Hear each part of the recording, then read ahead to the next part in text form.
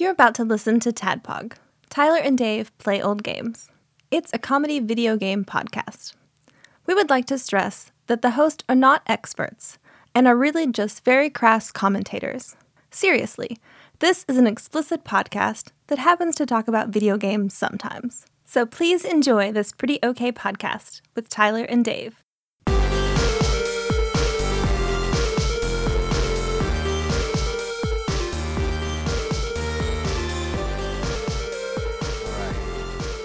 We're doing a podcast. Hello, Internet, and welcome to a very special episode of Tadpog. This is our Saved by the Bell I'm about to say, drug, Right. 90s drug special. we're going to sit on the stoop in front of our apartment, and you're going to have a hard conversation with us about the dangers of smoking the marijuana. Or what, Jesse couldn't, speed was too edgy, so it had to be caffeine pills Right. in the early days. They should have done speed. You know what I mean? Yeah. No, I'm not saying they should have done it, but they should have addressed that because even as Let's address a real problem. No. Right. Real No. problems are too hard. We're going to do not really problems. even as a kid, even as a 10-year-old, I remember being like, caffeine pills? They have those? That sounds That awesome. sounds great. Well, today, we're bucking the randomizer. We're doing something we've talked about for a while. We can't help but talk about it in every episode. So here's a real legit episode on Hades. Mm-hmm.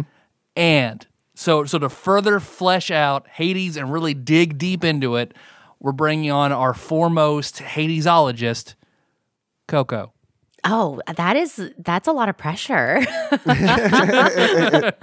Yeah, this has been one of my favorite games in the last, maybe even the last 10 years that has come out. So I'm excited to talk about it. Yeah, we are too. We're excited to have you on. And I want to go ahead and... Yeah, we had you on since Cuphead. It's been a while, Yeah, over 2 years.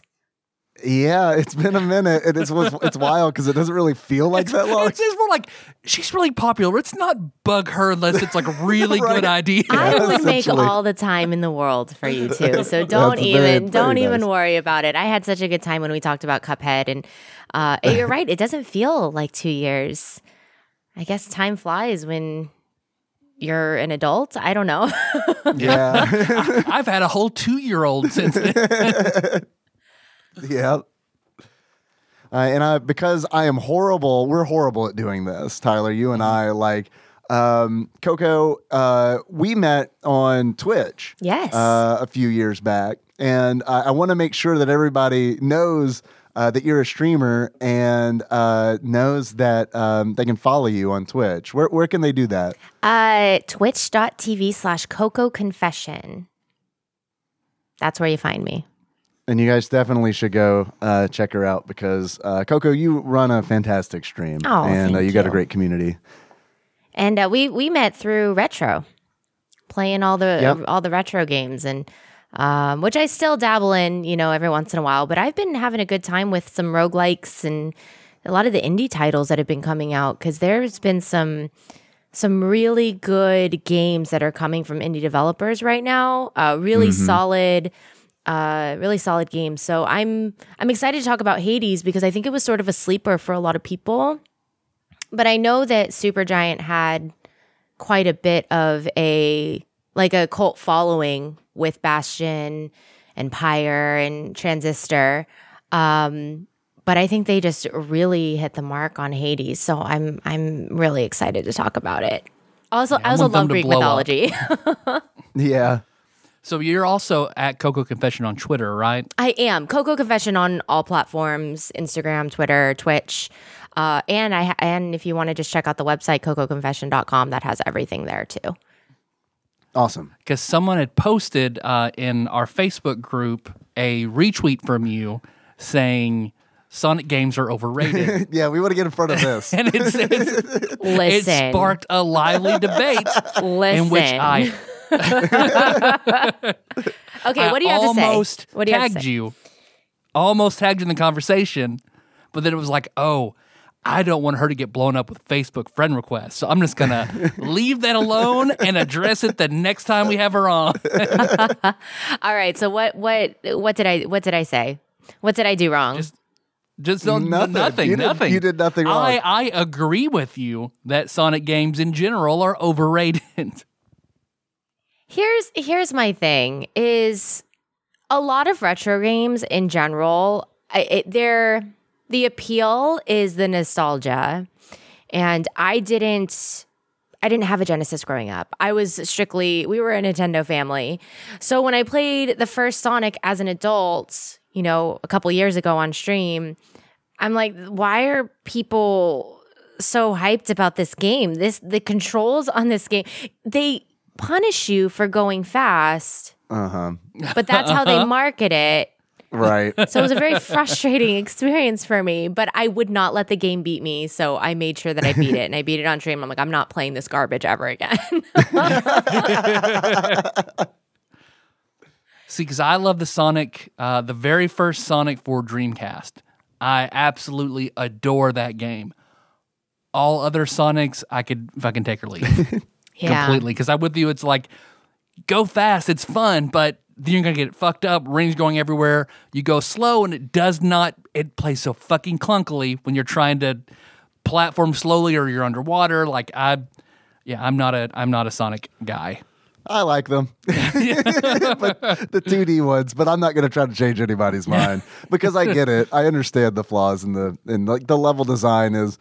It's designed. You're right. It's designed in a way where it's like you get punished for going fast. I mean, you absolutely do. I think a lot of the joy in it is like once you know the levels, you can go through them really fast. But it's like, yeah, as far as like just sight reading it, it can be pretty punishing for sure. And in the second one, because my community forced me to play the second one as well, it was a charity incentive because I don't want to play them. So I put that as a charity incentive whenever I do fundraising streams. If we hit this amount, I'll play Sonic. And it's like, that's what people want. And I don't get it, but it's fine. So I played Sonic 2. And I swear, they put things in your way on purpose where they know that you won't be able to get by it without getting hit. You'll hit one of those little, I don't know what they're called, springy things. So it sends you shooting forward, and then they'll have like an enemy bust out of a wall right there. And I'm like, this is just pure dev hatred of their consumers. Okay. You're being trolled. Cat Mario bullshit. Absolutely. Yeah. Absolutely. I'm like, they hate me. And this is why I hate them back. So Have you by chance played Sonic Mania? I did a while back. I played it on a stream it was a requested game. Didn't beat it. Didn't put too many hours into it. And I remember that it was okay. I mean, It's not like the old, it's not like the first one or the second one. Mm-hmm. I was just curious if maybe that felt any different to you. I know it's like very reminiscent of the 90s Sonic games, but I wasn't sure if there was enough difference there to tilt the scale. No. Have you played the super glitchy one where Sonic has a love interest that is a human woman, totally looks normal, and they're holding hands and kissing and shit, and it looks really weird. It's terrible. That's terrifying. I forget what it's called. It's kind of Jerry Seinfeld's B movie, but with Sonic instead. So I didn't mean to upset anybody in your Facebook group. I know I come out with these really like hot controversial takes, but hot button issues here. I'm talking about the real issues in retro. But no, I did trigger quite a few people, and I had some people really upset, really defending Sonic. And I'm like, you could tell me all you want about it, but I played it. I put myself through it. So you can't convince me otherwise. And we definitely know the feeling because we have a saying here on the show where every game is somebody's favorite game because we discovered that. No matter, yeah. Yeah, we'll talk about a game that is objectively horrible, and then someone will message us and be like, this was my favorite game growing up. Fuck you guys. A random game we've never heard of that like there's no game facts for it. Wikipedia is a sentence. But yeah, somebody's like, this is my favorite game growing up. It's the only one I had for 10 years that my grandmother bought me. Right. I love it. But that just proves that nostalgia is a driving factor on why people love games so much. I mean, there weren't many options back, in the 80s and 90s. Now there are game releases, I feel like, every day now. More back then, you would have to wait months to have a new game come out, Mm-hmm. If you even heard about it. Right. Because we didn't have the internet back then, and it was all through things like Nintendo Power or when you would go to the store and just see it on the shelf, So. Yep. I think I exclusively found out about every Nintendo game ever through a random kid who lived down the street, in any Whose direction. uncle worked at Nintendo. Right. Yeah. Totally got a Mario 3 years before it came out here. All right. Well, let's talk Hades. Let's talk Hades. Do we want to talk? Oh, wait. So Hades is an isometric roguelike set in ancient Greece. So people who are not familiar at all. Normally we'd read from Wikipedia, but fuck it, we're just talking about the game. We're just gonna have a good time. So how did Coco? How did you get on that Hades jam? Okay, so what was really cool? I was lucky enough to be invited to the Game Awards 2 years ago, and that was their premiere. They did a world premiere, like a trailer at the Game Awards. And the person I was with, I was like, that game looks really cool. And I love Greek mythology. And I feel like in general, entertainment doesn't really do Greek mythology well. I know like God of War games are really good, but that's more Norse mythology.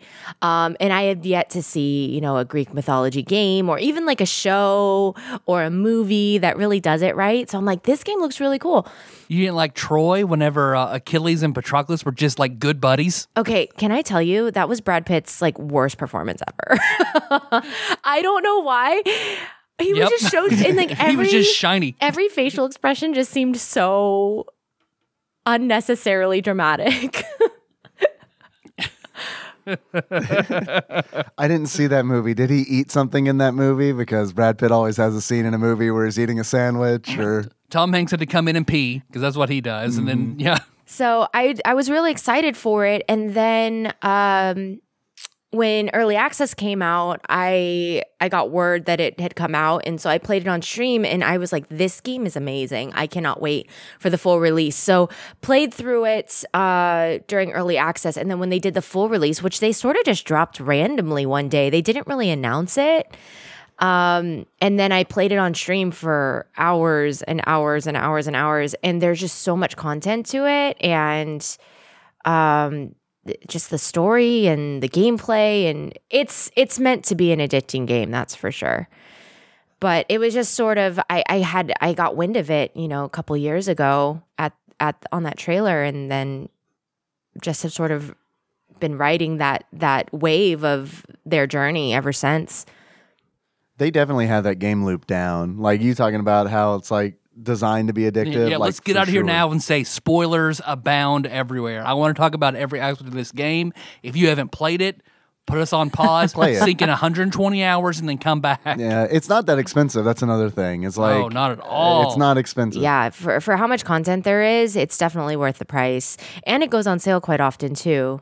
And I'm jealous that you got in on it early access, because this was like totally a thing that I really honestly didn't even know about. It wasn't on my radar until it's like, oh, this is out on Switch? Okay. And then so I streamed it one night, and then a couple folks like Doc, for example, was in there and was like, oh yeah, this game is awesome. And then someone else came in and like, I've been playing it since early access. And it's like, damn, I wish I had, I shy away from early access games a lot. Yeah. And maybe this game is where like kind of turning me around on that, where it's like, maybe I should like check out some more early access games, because I don't know, it like people who played the early access version like had a lot of insightful comments about, oh, they changed this and this is how this used to be. And I don't know, it was very cool. It felt like they were in a club that I was not a part of. They did change quite a bit, and the amount of content for early access was huge. They didn't release a small game for early access. They released something that could have been a full game. And that's kind of the problem with early access. You just don't really know what you're going to get. Yeah, I know. Like That's why I'm not touching Rogue Legacy 2 just yet. I was just about to bring up Rogue Legacy 2. I've played it for early access. Did you enjoy it? I loved the first one. Loved the first one. Yeah, we did too. There was not much content for early access. I think they've released more since they did. I think they released a new like biome, but I haven't gone back to it just because that's one of those games that you can't really stop and go back to. You know, you kind of have to do your whole playthrough back to back. You can't do a biome and then stop and then go back to it and expect to still be able to kill enemies like you did before. You get rusty, you know? Yeah. So that one was a little bit disappointing for me as far as how much they released for early access. See, that's what So I'm making the right decision, being like, I'll just wait. Wait until it's done. Wait. I love Rogue Legacy 1 so much. I'll wait until this one is done so I can just dive in head first and really enjoy the whole experience and not have to start and stop, restart, go over, blah, blah, blah. What I can't wait for is for Final Fantasy IV, the After Years, to get out of early access. Because, man, it is so rough right now. I can't wait till they finish that game, polish it. Sorry, I've been playing the After Years, and it's horrible. You don't like just being Edward with 3 anonymous soldiers lost in the desert? Spoilers for our next episode where Miller comes back and we continue our Final Fantasy IV, the After Years discussion. I was so disappointed because we were here in this room and Tyler, you said that Edward's chapter was good, and it's not. I enjoyed it, but that was also 11 years ago.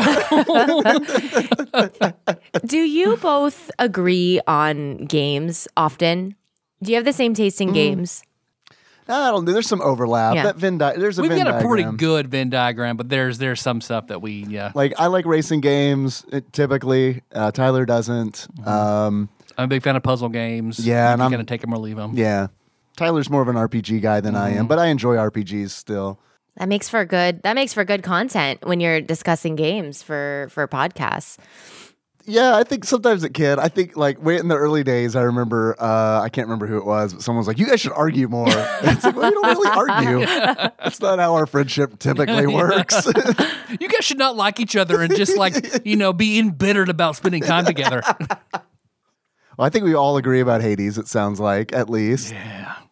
And I think that, like, Hades does a really good job of, like, scratching a bunch of different itches because, this goes back to, like, the game loop and how it works because it's, like, it feels like one of those games that kind of has a little bit of something for everybody. And it's, like, if you like all of those things, it's even a better experience because it's, like, it does have that, like, isometric action element to it, like a lot of the console Diablo games have, which I'm a huge fan of that genre anyway.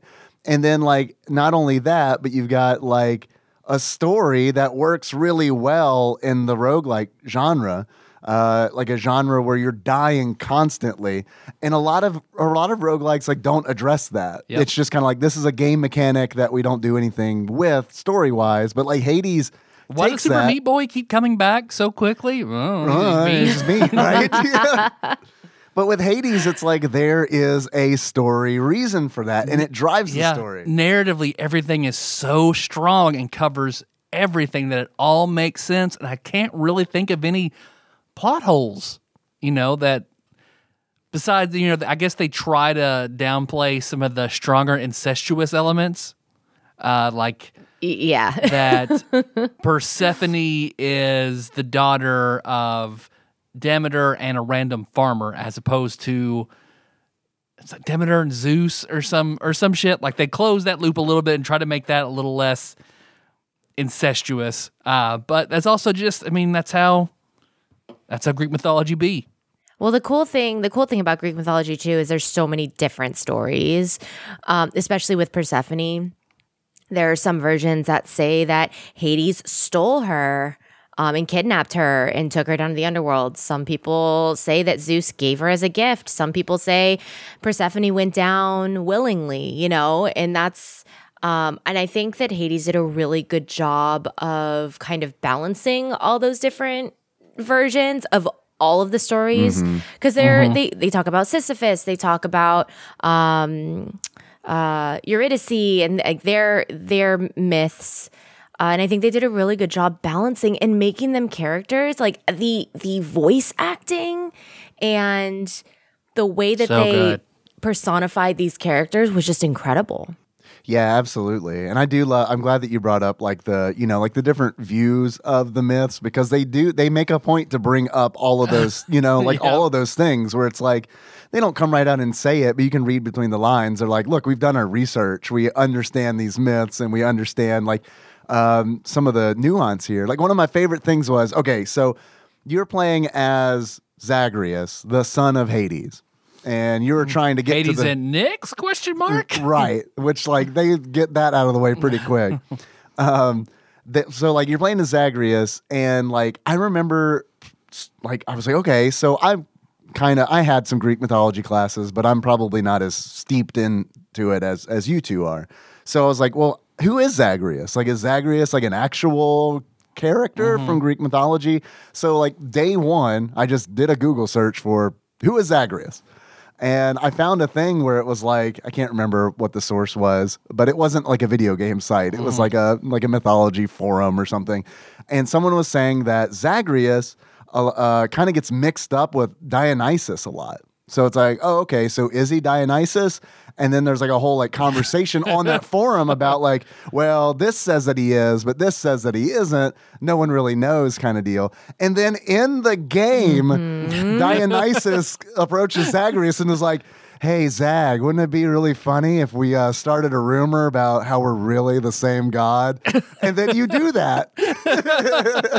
Orpheus is like, oh man, that's amazing. I'm going to tell everybody. Right. And I love that they address that. Like that just shows that they give a shit about the game that they're making. I love that Hermes. So whenever Hermes pops up, he has his, he's always in a hurry. His animation is him running. With this, I bet. He has his bag, and you see, I didn't notice it until I saw a still where somebody on Hades Dusa posting, which is one of my favorite groups I've ever been in on Facebook, where they have a little box where they show, has anybody noticed the turtle that is in Hermes' bag?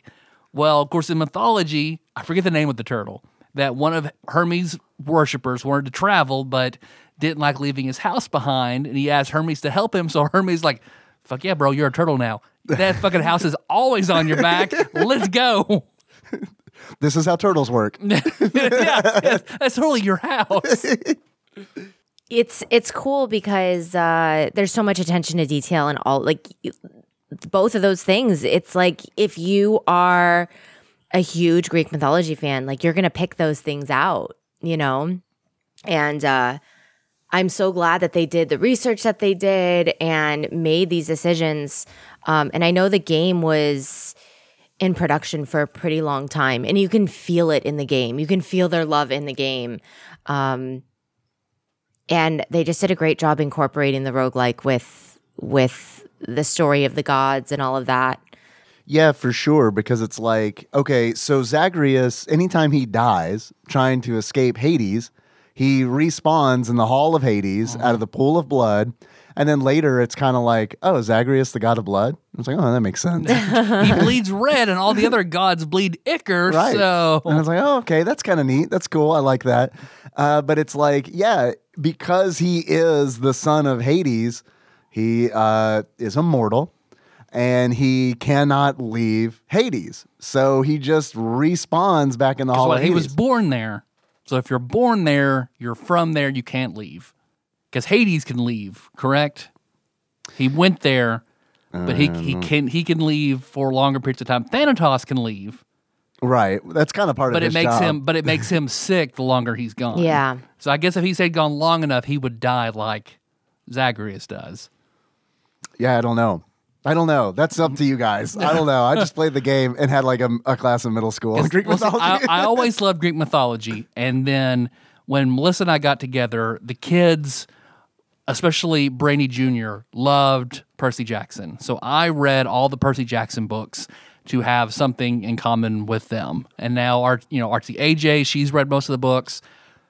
Hades definitely rekindled my love for Greek mythology. Sure, I get that. So right now I've sat down with them and we've rolled up 5e D&D characters that I'm going to do a Percy Jackson game incorporating heavy Hades elements into it. Like, they won't meet Percy Jackson, but you bet your ass they're meeting Zagreus. So I'm looking forward to all of that and using more of the Hades style, which I as much as I do like the Percy Jackson books, some stuff is just kind of strange and problematic. I don't love Rick Riordan's interpretation of a lot of stuff. So Hades makes it way easier for me to roll with and enjoy it in a tabletop form. I think it's going to be fantastic. I forget what I was going to say about that. I had more, but then it went. So, well, you were talking about how you like the way they handled the mythology in the game. Because another thing that Percy Jackson does, that all of the gods, since they have ichor instead of blood, they don't have genetics. So there is no inbreeding or crossbreeding or anything like that because there are no genetics. So in Percy Jackson canon, they call them half-bloods, demigods, a mortal child of a god and a human is a half-blood or a demigod. But they could marry another demigod and have children without any problem because gods themselves, they don't have DNA that becomes corrupted like mortals as it passes on. They try replacing it with frog DNA. It finds a way. So I want to break down more of the... Okay, so Zagreus is trying to get out of Hades. Right. Or out of the underworld. I think at first it's like he just wants to spite his father and leave. Yeah, it's got a pretty bad relationship with his dad. I'd say it's probably fair to say because they don't get along very well. Hades is very stern and not a very warm father figure to Zagreus, and Zagreus is kind of rebellious because of that. And you can tell like something's different because of Zagreus's one green eye. Mm-hmm. Of course, then you eventually he finds out pretty early on. Nyx is not his mother. Persephone is, and he has to go see Persephone. So then it becomes... On the surface. Mm-hmm. So then it becomes like a fuck you dad tale to like, mom is up there and I have to find her. Right. And that's when I then became personally invested in like, I gotta get Zagreus out. Yeah, and it's wild because it's like that the game is, and I love the story, but like the journey is definitely more important than the destination in this game, I feel like, because the gameplay is so good that that is, it's like, that's enough to keep me playing. And because what happens is you find Persephone and you're on the surface, and Zagreus finds out, oh, I can't live on the surface. I don't belong here. Yeah, he gets the black down swirls like, oh no. Right, and then the Styx takes him. Yep. Yeah, and then he wakes back up in the Hall of Hades. So it's like, it's one of those things where it's like every time you are making it to the surface, you get like a paragraph of story from Persephone. Yep. And then you got to do it all again. And it's like, if the gameplay weren't as good as it is, because it's excellent. The gameplay is excellent. But if it wasn't as good as it is, I think I'd be really annoyed by that. But I don't have an issue with it because it's like, yeah, this is a fun game. Fun, and it makes sense to go. So Zagreus, you with a handful of the help of a handful of gods. There are plenty of gods I wish were in this but aren't. But going through Tartarus, Asphodel, and Elysium up to the Temple of Styx, out. And you have a different collection of heroic weapons from all over time and space. So let's start gods. So for all of us, who is your favorite gods, boons to help you escape the underworld? That is unfair. That is an unfair question. Oh, I mean, who is your personal? What is the most fun for you, and then what is the most effective for you? oof. Okay, so I love the fists, the gloves. That is my main as well. That is my favorite. It feels like a beat 'em up to me, and you can go really fast. But I think for the gloves, I really like things like the zoo spoons with the electric. What am I thinking of? Oh my gosh, the lightning bolts that come down, because you can get things like, you can get modifiers on top of that boon. So you can get things like Jolted, which, does even more damage. The dots are pretty good too for something like the gloves. You can get Dionysus' Hangover. That can be pretty good too, because they stack. So, and then I'm sorry, people, they make fun of me all the time for this, but I love Demeter's Cast, the ice beams. Yeah. Okay. Demeter's Cast is awesome. If you pair it with the duo, I think it's with Artemis, where it makes them track faster. You can just throw those down and call it a day. Those are really fun. But people are like, Demeter Hades sucks. with just that. Yeah, I have too. I've beaten. Like, I honestly think her like Demeter's Cast, those freaking crystal lasers are like, those are boss killers. Yep. Like, Totally. I mean, Especially put the boon where they also cause chill. oh yeah, And- chill. I love the chill debuff. Like, I love it when Hades is like, has 9 stacks of chill on him, and it's like, I'm not going to hit you again because I don't want to lose these stacks, Yep. and you're super slow. So I'm going to do non-chill attacks Yep. until that wears off. What's cool is that you can do, the build, there's not like a build that's going to make the game super easy. So some builds will be great for trash mobs, and then there will be some builds that are great for, bosses. And I think that's what's cool about the game, is there's not like a build you can do every time. There's so many different variations that are good in so many different situations.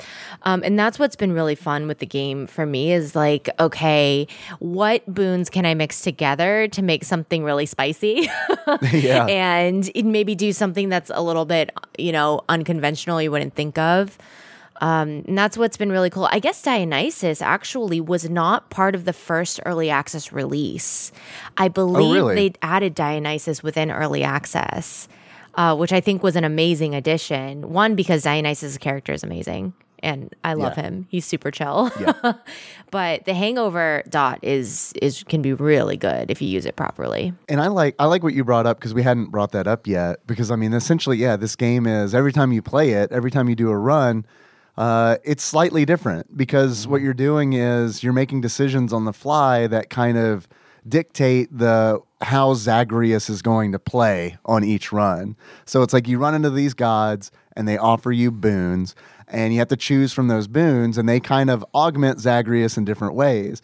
And then not only that, you're choosing like one of 5 weapons, I can't remember exactly, but you're choosing from a set of weapons, and it's like that changes how Zagreus plays. Yep. Like Coco, you said that you like the aspects using that the fist. weapons get eventually, that changes how you play. Right. And so there's just layers and layers on top of layers that change how the game plays each time. And it's like, if you like a deck building kind of game, this is like, you might have a good time with this, because you are essentially, every time you're going through, you're trying to configure and line up all these boons and aspects and weapons and weapon upgrades, the Daedalus hammers, like and keepsakes. Like, there's so many different things that you can customize Zagreus with, and you're trying to go for, at least I do, I'm trying to go for that Hades killer build. Yep. Because no matter how good I am, like, something can just go a little bit wrong and I will lose to Hades. Even without any heat, sometimes I'll just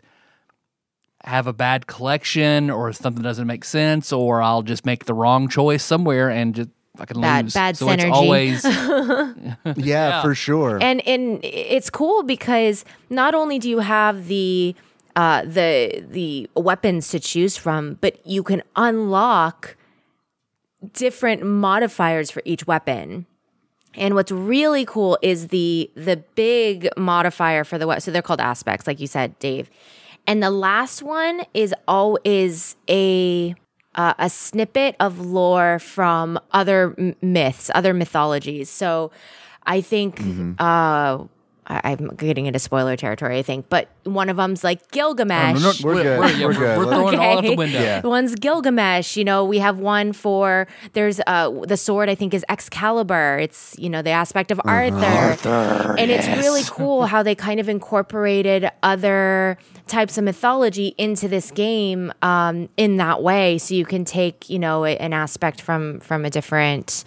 I don't know, I guess a different culture, or I don't know what the right term is for that, but just a different myth that has been, passed through the years, because there's so many different, there's Norse mythology, and even Greek, I know Greek and Roman are really similar, but there's even some differences there. So that's what's really cool.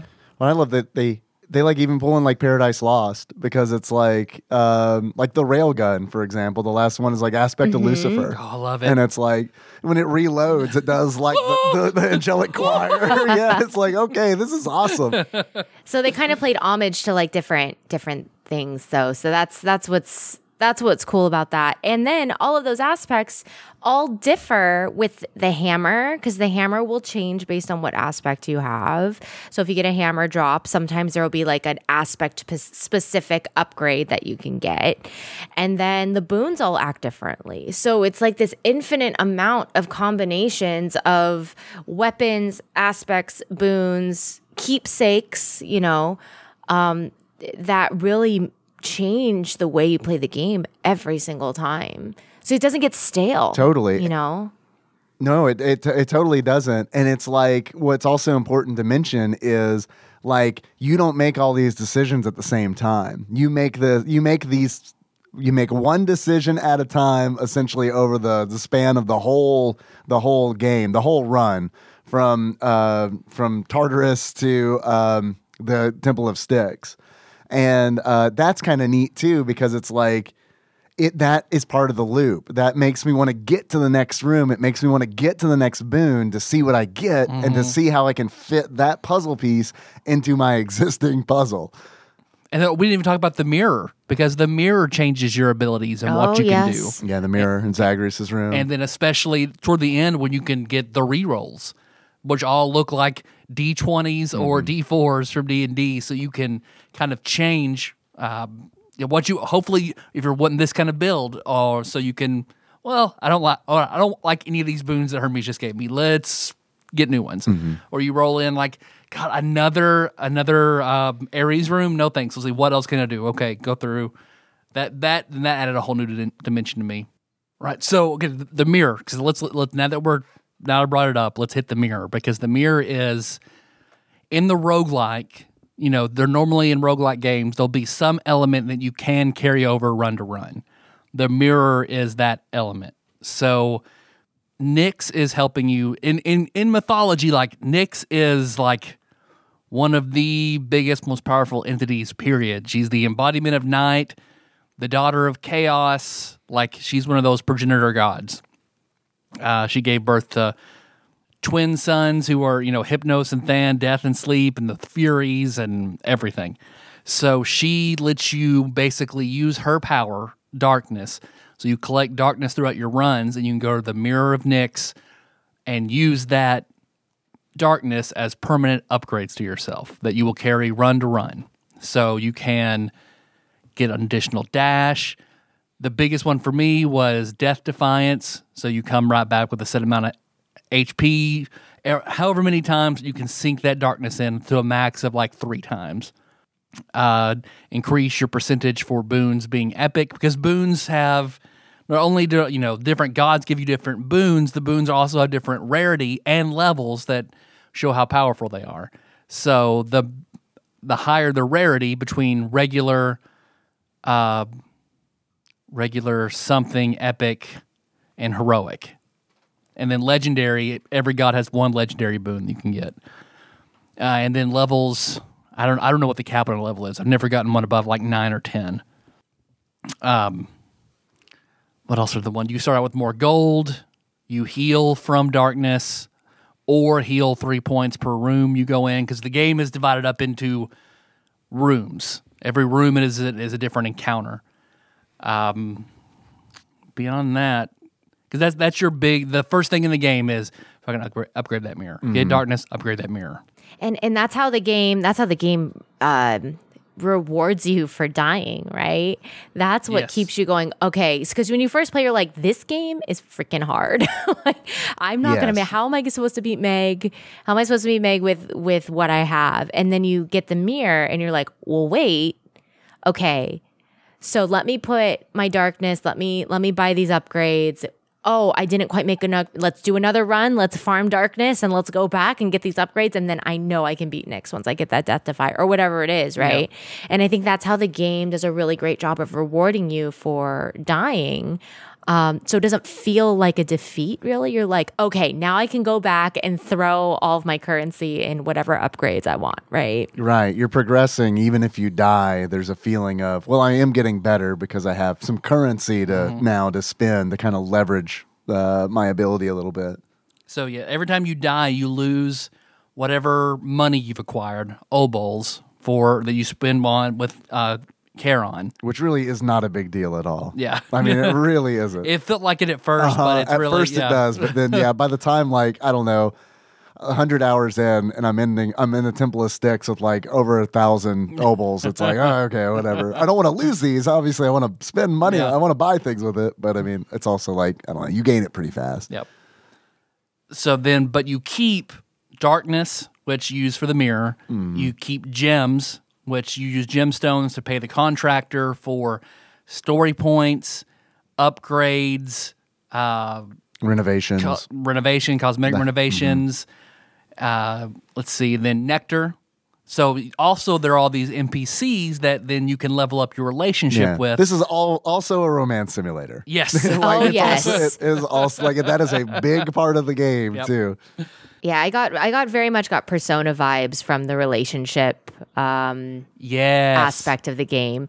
Being able to give people gifts and such. I was like, oh my gosh, I feel like I'm in Persona again.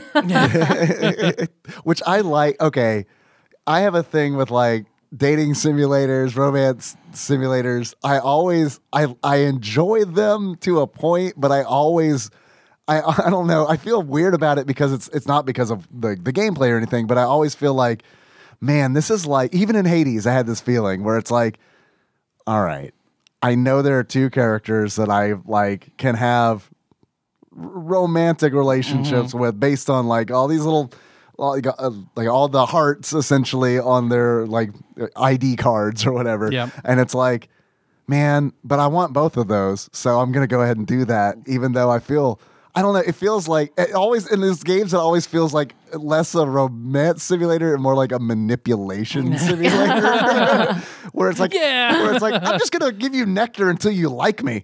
Let me shower you with gifts. Right. This is how humanity works, right? Yeah, totally, absolutely. But with that being said, I really liked it in Hades. So. And it was cool because it wasn't just like a, hey, we're going to give you nectar or ambrosia. You had to unlock certain parts of the story before you could progress your relationship with somebody. So I think, Nyx had one where you had to reunite her with Chaos before you could move forward in a relationship with her. And I thought that was cool because it gave more opportunities for the game to unlock more lore, give you more insight to these myths. And I thought it was just another driving force on you wanting to like go in there, do a run, die, and so hopefully you can unlock the new part. And it was cool how they worked in the contractor too, because you had to pay the contractor to unlock different parts of the house, to get the record room open back up. Yeah. Just everything about this game incorporating all the different mechanics, incorporating with each other to unlock more story. It's just really creative. I'm really glad that you brought up the fact that, like, you're also, in this quote romance simulator unquote with, honestly, with like characters that you're not seeking a romantic relationship with. Like, I mean, and it is a way to drive the story and get some story points and some dialogue, and really just to get to know the NPCs better. Because I mean, you're not seeking a romantic relationship with Nyx, you know, you're not seeking a romantic relationship with Achilles. You're trying to reunite Achilles with his really good friend, His roommate. Yeah. I also like that they're not afraid to get out in front of that kind of stuff No, too. yeah, finally. Like at all. They're just like, yeah, these are two men. They have a romantic relationship Yeah. with one another. Get over it, kind of deal. It's like, I Whenever like that. Patroclus died, Achilles got really upset and killed half an army. Right, right. So yeah, as opposed to Troy, where it's like they treat him more like his he's more like a father figure. This is his nice little protege best friend here. Right. Like, Well, I mean, even historians, you. you know, or kind of, you know, it's like they Yeah. dance around that issue where it's like, yeah, his good friend, and it's like, ah. Or even when you learned about it in school, I don't know. I learned about that story in school too. You know, yeah. And that's the thing with Greek mythology too that I think is appealing to a lot of people is that the gods are not infallible. And For sure. they have flaws and they are very human in that way. And I love how they kind of incorporate that into the game. You know, when you go through those, I forget exactly what they call, but it's like the challenge rooms where you get offered 2 boons and you have to choose one. trial of the gods. Yeah. Trial of the gods, yes. And The pettiness really comes out. they get really petty. And even the dialogue between some of the gods and goddesses that don't really like each other, like they're back and forth, especially with when you get offered a duo and you see kind of their banter back and forth, which is another reason why you want to always experiment with different boons together, because you'll get offered a potential duo, which is 2 gods in 1 boon, which are mostly very powerful. Yes. Yes. Sea Storm for the win. Yeah. Yeah, Sea Storm's really good. Yes. So Ahoy, nephew. Poseidon is best uncle, let me tell you. Yeah, I love Poseidon. Literally, this is the first time I beat Hades, the god Hades. I had Poseidon as a greater call which is like a summon essentially. You can call down a god to aid you. And I had Poseidon, and I literally prayed to Poseidon because, like, I had like maybe 1 hit left, you know, on me, or I was gonna die. And it was like, Poseidon, please help me kill your brother, please. I love going in to fight Hades with the Hades trinket that lets you go invisible. So when you're fighting Hades and go, Father, what? You do, then one charges up, do it again. Father, shut up! I used his trinket once and was like, I don't like this. It's not my favorite. If you use the trinkets, like for the Meg trinket, for example, and you use it while you're fighting her, she's like, what are you doing? Because that's an achievement on Steam, is the use a god's call whenever you are fighting that god in like a trial. Because like if you have Artemis and you're fighting Artemis, or she's coming after you while you try to clear the room, try to use her summon, she's like, oh, what, now you need me? No. That's funny. I've never tried that because it's like the greater calls are like a thing that I typically forget about until I'm in a boss fight. And the earlier you asked our favorite gods and boons and all that. And because you mentioned Artemis, I love Artemis, and I love Artemis because, like, I love my favorite weapon. I flip flop constantly on weapons because it's like what happens is I'll get in a groove with a weapon, and then I always go for the weapon that has the dark thirst on it. Yep. So it's like I want to go with the weapon that's going to gain me the most darkness. So because of that, I'm constantly changing weapons, but I found that I love the bow. I hated the bow at first. But with the Chiron aspect, it's like once it's like maxed out, it's your special. When you hit an enemy with the bow, with an arrow, and then you use the special after that, you can do like 8 homing arrows rapidly on that enemy. And you can do it like 3 times. So, like, when I play the game, I try to just, like, do what I can with the trash mobs and focus everything on slicing through bosses like butter because I hate the boss fights. Like, they're just so stressful. So it's like I love Artemis for that because it's like you're firing, I don't know, eight seeking arrows 3 times in a row. So it's like, okay, if you start doing the math on that, it's like, well, if I get an Artemis, like a passive boon, that's going to give a critical chance, even 2% on each of those arrows. It's like, that's going to start adding up. Yep. Especially then if you get the Relentless Volley Daedalus Hammer that adds 4 more arrows to it. God, yes. And then get the Hermes attack special speed, and you're just blah. Yeah, And I love add Artemis support fire where she fires an extra arrow That every extra time. arrow, Oh, yes, it's over. Yep. I love it. Although it is fun to like Aphrodite, I love Aphrodite's Greater Call because it's essentially like she just comes in and deals like 2,500 points of damage to somebody. And it's so much fun to do that to Theseus. I hate Theseus so much. He's such a heel. And it's like, I love the Ric Flair of Hades. Oh my God. But it is so much fun to like, because Theseus will do this thing where it's like he will call on the gods for help, and it's so much fun to like once he does that, just summon Aphrodite to come in and just execute his ass, just wreck him. Because at first, when I first got there, what I would always do was I'd kite Asterius around and then just try to dodge the spear throws. And then it worked okay. It takes forever. Sure. But then eventually, okay, so I'm a very defensive player in almost any game. And if I'm playing Magic the Gathering, I've got walls and counter spells. Like if I'm playing Fallout, I've got all damage reduction, super high hit points. Like I'm a defensive player. Not in Hades. This is the game I play differently. I play it as wildly, crazily, sloppily, offensively as I can. So that's why I go with the fists. Normally, depending on if I'm doing Extreme Measures 4 or not. Because if I'm doing Extreme Measures 4 where Hades is cranked all the way up, like that is a rough That's fight. rough with the gloves. Yeah. Because you have to get close and he's fast.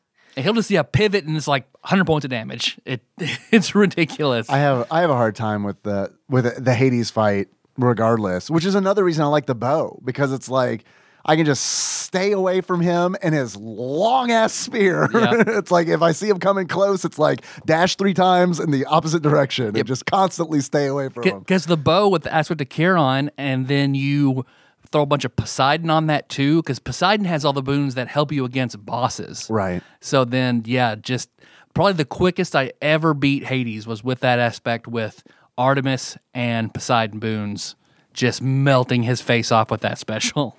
And you mentioned Extreme Measures, which we totally need to talk about, because like once you get through the game gives you the option to keep playing, but making it harder through punishment packs. Which, I didn't know. I had not yet beaten the game when I popped into one of your streams, Coco, when you're playing Hades. And right as soon as I popped in, you were leaving the House of Hades into Tartarus, and you had the Pact of Punishment up. I was like, what the hell is she doing? What am I doing wrong? What is this? Yeah, another part of the game that just gives you more content. It's amazing to me how much this game gives you for the price that it is. And I don't think I've heard one person say anything bad about it. Because everybody has their opinions, right? Gamers especially. We're the worst. We always have something to say about something. And I have yet to hear anybody say anything bad about the game, Personally, I think this game should have been Game of the Year, but... It was, for sure. And I personally, I know it was my personal one, which was like a real tough call for a minute there between it and Animal Crossing. Because like when Animal Crossing came out, like it came out at just the right time, and it was like, this is comfort food, the game, and that is absolutely what I need right now. Yep. And am I going to spend 400 hours on it? Yep, I am. I'm going to do that in the course of 2 months. You bet. This and Tiger King? Yep. We're in isolation? Yeah, perfect. Bring it on. Yeah. Yeah, it was probably a toss-up between Hades and Ori for me. But the thing with Ori was that it was a beautiful game, but it just wasn't... I 100%ed it pretty quickly. There just wasn't a lot there. And the game was beautiful, and I still give, 10 out of 10 game, but something about Hades that just kept wanting me to come back and do more runs and try different things. And even now, with how many hours I have put into it, I'm still unlocking new dialogue. I don't remember. It was like over 2,000 lines of dialogue for this game. I think it's even more now. I feel like that was maybe an early access number or something, but it's very rare when you see repeat dialogue in the game. Yeah, there's definitely an attention to detail in this game that is like that really, like, it's great to begin with, but I mean, it's just that amount of polish on top of it that's like, you can really tell that they care about the game. Yeah. I mean, Charon has 50 unique things of dialogue. You mean Undead Clint Eastwood? Yeah. And then Tsephone has like 40. Yeah. So, And murderer. Yeah, it's pretty incredible. And the only disappointing thing is I know Supergiant, they aren't like a DLC company. They don't do DLC. They don't release, like, once their game's done, it's done. So it would be really cool to have more content for this game. I don't think we're going to get it, but I guess we can hope. Maybe because this one did so well, maybe they'll consider it, but there's a spot for one more weapon, Yeah. Or even, it would be cool to battle your way up to Olympus, but I don't know how that would work with the story. But, like something like that would be really cool. Maybe introduce another god, or, because there's... Give me Hephaestus. Give me, Apollo, let's Yes. So, it can be hopeful, but I don't know if they're going to. I'm good with it. I love the game as it is. Yeah. I'm kind of one of those people who's I want man, more I hope they take Hades." the success of this game and like make another really good game off of the back of it. Like, I don't know. I just kind of want to, like, I love Hades, but I feel like I can just keep going back to Hades over and over and over again, regardless. And it's another thing about the game is like, I can put this game down for weeks and then come back to it and then just pick it right back up. I like that too. Like, it's one of those games that I feel like I'm going to have on rotation, where it's just every now and then I'm going to be like, yeah, I feel like playing Hades for like a week or something and just kind of mess around with it and have fun with it again. And then just, because I'm done with all the story stuff, just put it back and then put it back on the shelf. And then every now and then just come and revisit it. Because I think my favorite, granted, like, I do the same thing you do with the Dark Thirst, like whatever weapon. So I've been having to play with all of them.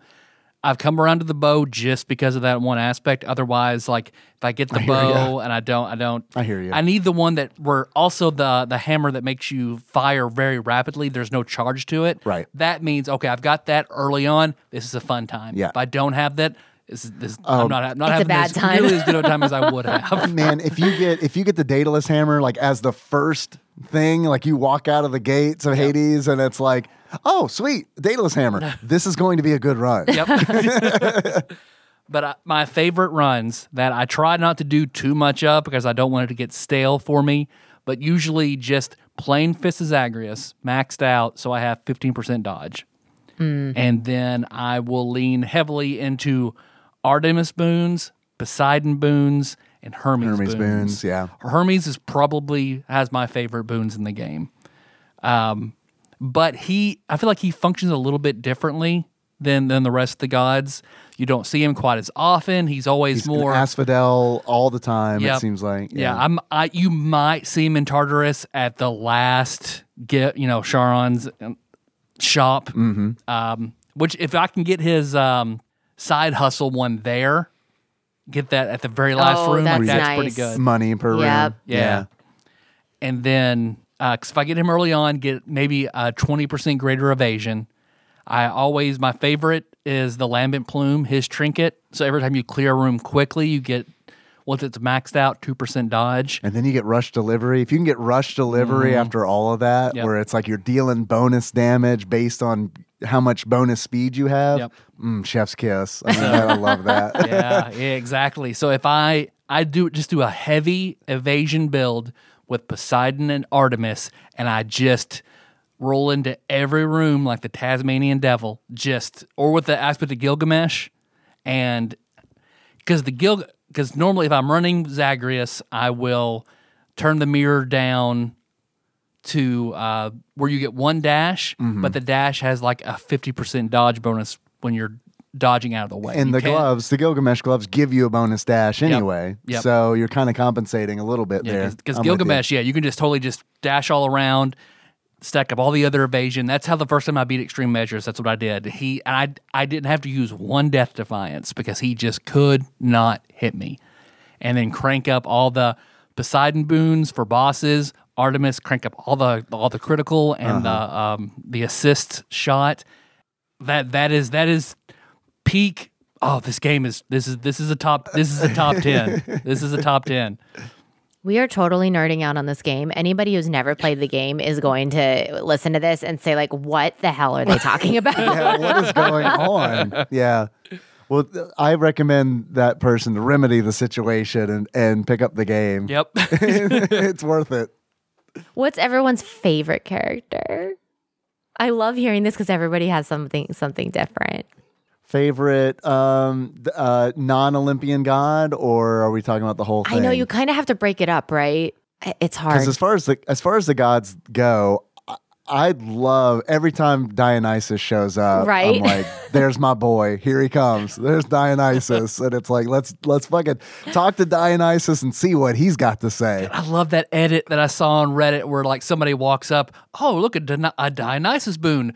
And as soon as you click on it, hey, Zag, nice cock, man. It's so perfectly done. Yeah, I love Dionysus as far as the Olympians go. I also really like Hermes because I mean he's like Should I shut up? Just tell me if I shut up. Am I talking too much? micro machine man, and I love that. Has anybody ever told him to stop talking? No, I know. When he gives you that option? I have not. Have No, I didn't. I was No, like, I no, haven't. chat away, my friends. I mean, Yeah, the voice acting is so incredible in the game. You know, there are some games where you like skip through the dialogues; they're just too much. But in this one, it's like you don't want to because you want to hear their voices. They just do such an amazing job, really portraying the characters. Absolutely. And the voices are so like Meg's voice. Oh my gosh, so unique. Who Coco? Who is your favorite character? That's so hard because it changes all the time. Like I Boldy, isn't love it? Uncle Poseidon. Like he's the best dad.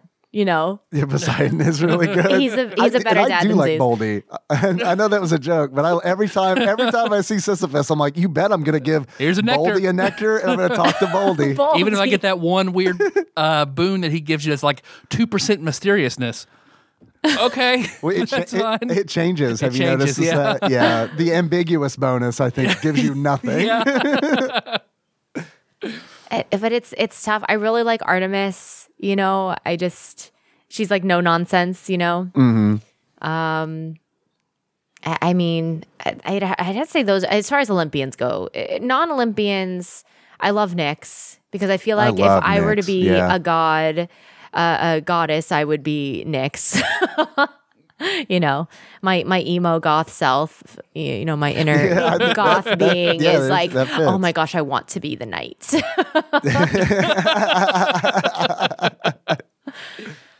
I think I might like Chaos the most, though. I love chaos. Chaos is cool. Yeah. I'm glad that they included chaos. Me too. And I love how different chaos is. And it's like, I remember the first time I went through a chaos gate because I was like, first of all, I was like, what is this manhole? And like, what is with an eye on it? Like, what is this? Enter Son of Hades. Right. And it's like, I go What? in and it's like the portrait of chaos is just like, oh my God, it's like Freddy Krueger's back. Like, what is going on here? Why are half my hit points gone? Right. So it's all like very honestly, that might have been like the scariest moment for me in the game because I was like, am I gonna have to fight chaos? Because I had no idea where this is going. And because you're like, I don't want to upset chaos. You feel that, right, exactly. And the way that chaos talks to you, like they talk to you like, and like, it's like they'll go through this whole long thing, and then it's be like, respond. It's good to see you, son of Hades. Respond now. Right. I remember the first time I went down there and saw a fishing point, and I was like, yes. Why is there a fishing point? I know. Even Zagreus is like, is that seriously a fishing point? 10 out of 10 game when there's fishing in the game. It's always a good sign, isn't it? And that's because, God, I remember right after I got the rod, like the next run that I had, the very first boon was Poseidon's legendary one. As soon as I said about Tartarus, that's what I got. And there was like a fishing point in every room, and it was amazing. Yeah, but that was, I don't think I've ever picked that one up or been offered it.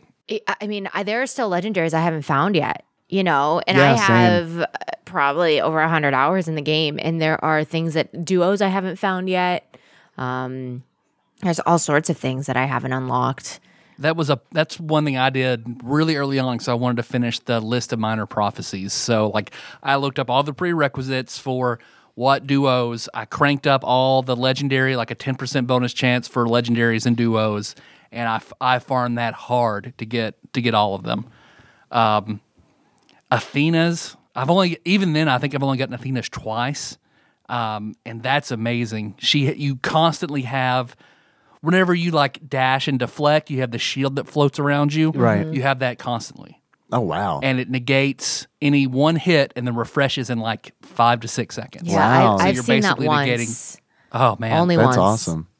Athena was a god who like I leaned on heavily when I first started playing the game. Yep. And then it's like, it became a point where it was just like, I'm going to choose someone else. You know what I mean? Because like you get used to it and you know how like little tricks to like bypass enemies and stuff like that, where deflection becomes much less necessary. Yep. Until you get Deflect to the dash satyrs. was the way to go in my first few runs. I was like, I have to get Athena. Yeah, the dash for sure. And yet, Tyler, you mentioned like the satyrs in the Temple of Styx, and I love deflecting their loogies back at them. Yeah. Yeah, all the poison and the like. What That's kills? the only thing in the game that I think is maybe a little broken is the poison up in Styx from the rats and the satyrs, because like you could be having a perfect run and man, Styx will just wreck you hard. What kills me about Styx is more often than not, it's the panic. Because what'll happen is I'll enter a room and what I have to do is remind myself, you've just entered a room in the Temple of Styx. First thing you do, identify where the fountains are that will cure poison. And the Mandragora hot tubs, Right, where are they? right. And when I forget that, it's like I'll get poisoned and I will panic. And then like in the panic of trying to find the pool, I'll lose like half of my life. Yep. Because I was hoping, because that's where I started always getting sure footing, because I read sure footing, you won't get poisoned from the rats. Which is an Athena boon. That turned out to be a lie. So Yeah. you still definitely, but sure footing is still a very good boon to It's get. okay. You did it for science. You did the experiment for science. Have you guys run into, I think he's called the Vermin King? Oh, the tiny vermin? There's the tiny yeah, vermin, and then there's the big one. See, I've like got 120 hours in this. I've never seen this mob before. And I've heard, really? yeah, but I've heard about it like on our Discord. Yeah, there's a small vermin that's like Because the tiny vermin will have the whole big cutscene like a boss, and it zooms in on it, and it screams. It has its own big health bar that goes across the screen. No, I've never seen it. oh my, and you're like, what is? Like, I panicked. I was like, what is this? I bet. And it's like super OP. Has a ton of health. Yeah. And you're like, I'm fighting this tiny rat, in this small room. You kill it, it explodes, which is a cute little animation. You see it rear back on its hind legs and just pops like a zit. I felt like if you run into tiny vermin, hope you're having a Zeus run. Because if you have, it's a duo between Zeus and Demeter that makes your jolt effects don't end if you hit them again. Oh, wow. So they stay paralyzed. So if you have that and then all the lightning boons, you hit tiny vermin, he stays paralyzed, and then he summons tons of giant rats. Well, it spreads to them, and they all stay paralyzed, and you just mow through them. I'm trying to think, because I turned Blake onto this game, and he actually got through it way quicker than I did until he got to Styx. And that's just, he's like, man, I love this game, but man, I hate this part so much. Well, like, I don't know, because Styx, you get to Styx, I get it. I get, like, Styx can be rough, but it's like, the part of the game that was like that for me was the boss fight we were talking about earlier with Asterius, the Minotaur, and Theseus. Because it's like, that one was like a wall for me for the longest time. Like, I would get a run to them, and then it's like, this is where the run ends. And it's like, I remember the first time I got through that boss fight and I got to the Temple of Styx and then died immediately. It's because I had like one death defiance. Yep. I had no idea what was going on. I didn't know poison mechanics or anything. So it was just like, take a step in, die. Right. Oh, a Charon shop. Why is this all so expensive? Right.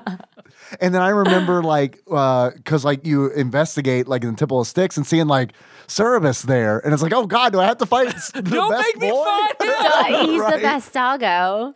Best doggo. I think I maxed out my relationship with Cerberus first. Oh, there's not a moment. There's not a single time that I respawned in the House of Hades and didn't pet Cerberus unless he wasn't there for whatever Right. reason. I think it takes like once you hit in a relationship wise, you'll hit a locked heart, and that's the condition. Like Coco, you said like you have to reunite Nyx and Chaos to kind of get past that for her. You have to fix up the lounge to get past that with Dusa. You have to alter the contract with Achilles, so to get through with, so he can go back to Patroclus. Then you fix theirs, and then for Orpheus Who are too. you talking Orpheus and Eurydice. Orpheus and Eurydice, yeah. you have to bring back that. You have to nullify Sisyphus's His contract. I think, but for Cerberus, you have to pet him like 50 times, and you break his.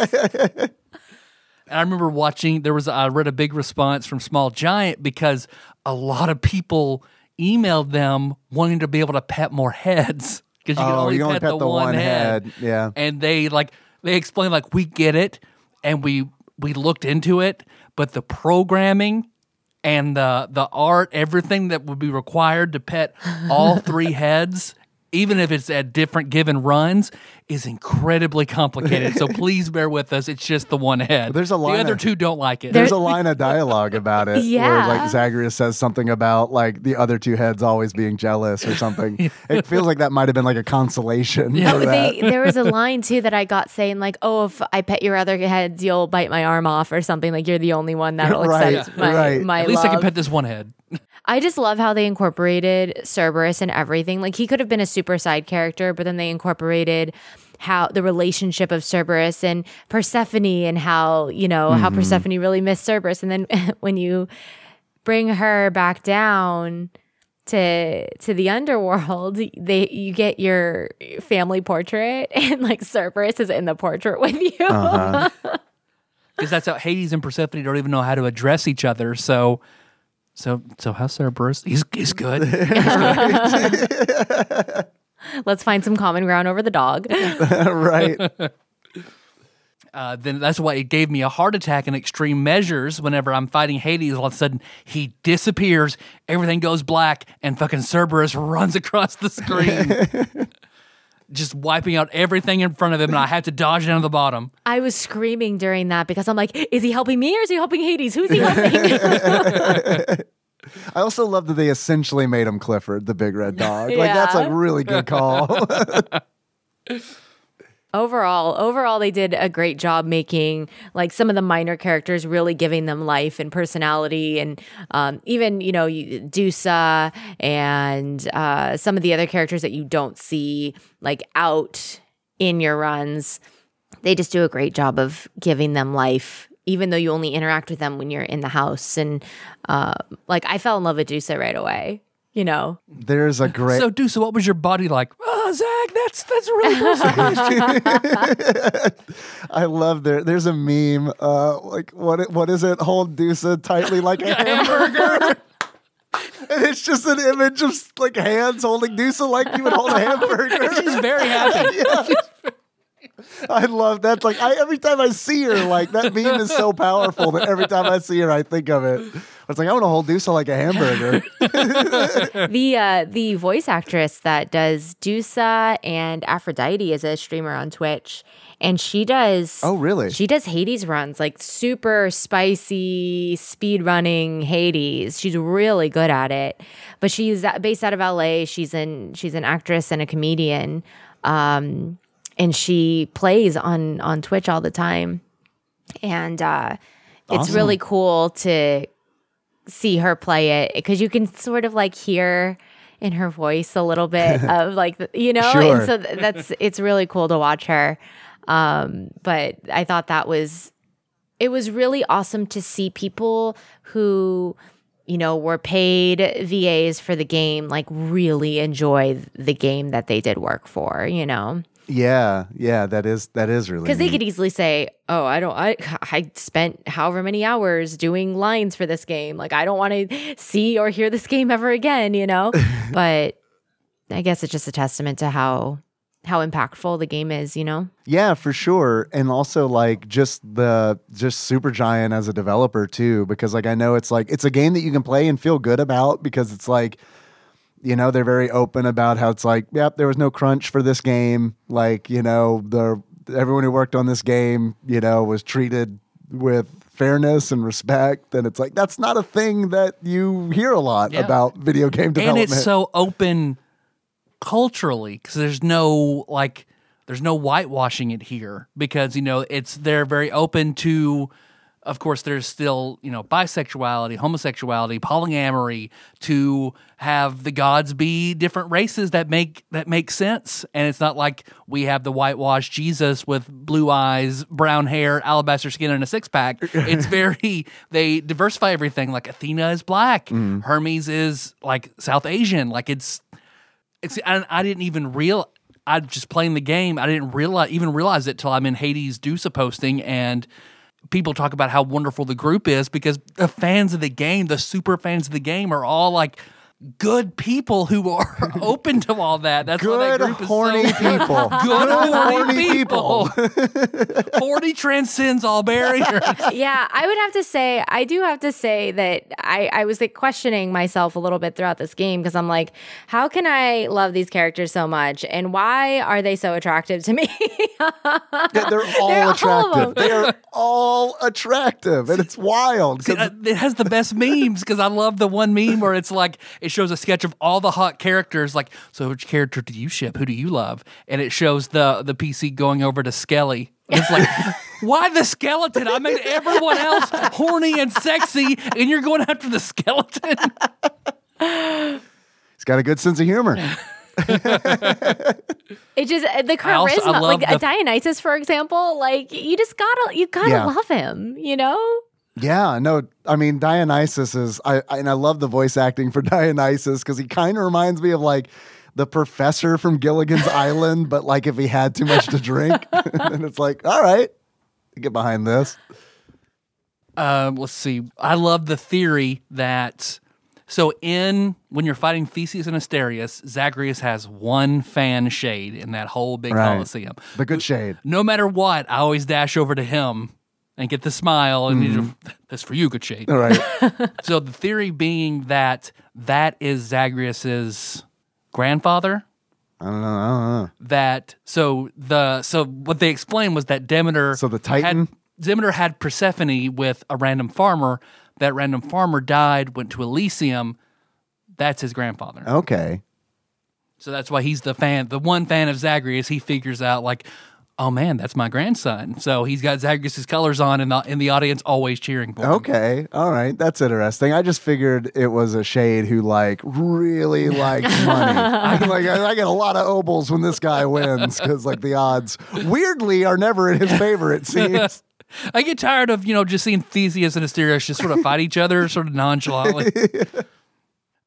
I do like that was essentially Theseus and Asterius's like arc. Their story arc was like where you're kind of breaking them up a little bit. But you're not, you know what I mean? It's like it's just Theseus working against himself. Yeah. You know, that's what Are I you love fighting about him privately? Right. Well, I mean, Right, because he's a mini boss. Asterius is a mini boss. I love how they portrayed Theseus as being just like this insufferable douchebag, basically. You know?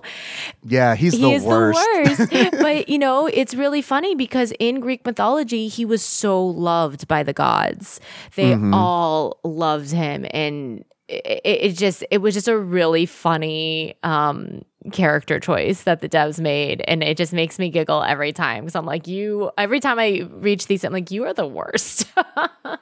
Yeah, and it's a great pairing because it's like Asterius is very like honorable and like the strong and silent, and Theseus is like counter to like those three things, and it's like because of that they're just odd couple, where it's like it just I don't know, it just works. Because I'd read about, I forget what happened with Theseus, where he was glued. Was he glued? Something he was glued to a rock, and in order to get up, it like this is gonna sound super weird and crazy, but I read this somewhere. So that he was somehow like attached to a rock after he fought Asterius, or at some point in his tale, and in order to get up, it ripped off his ass. So that you can see in the art, in the fight, that he does not have an ass.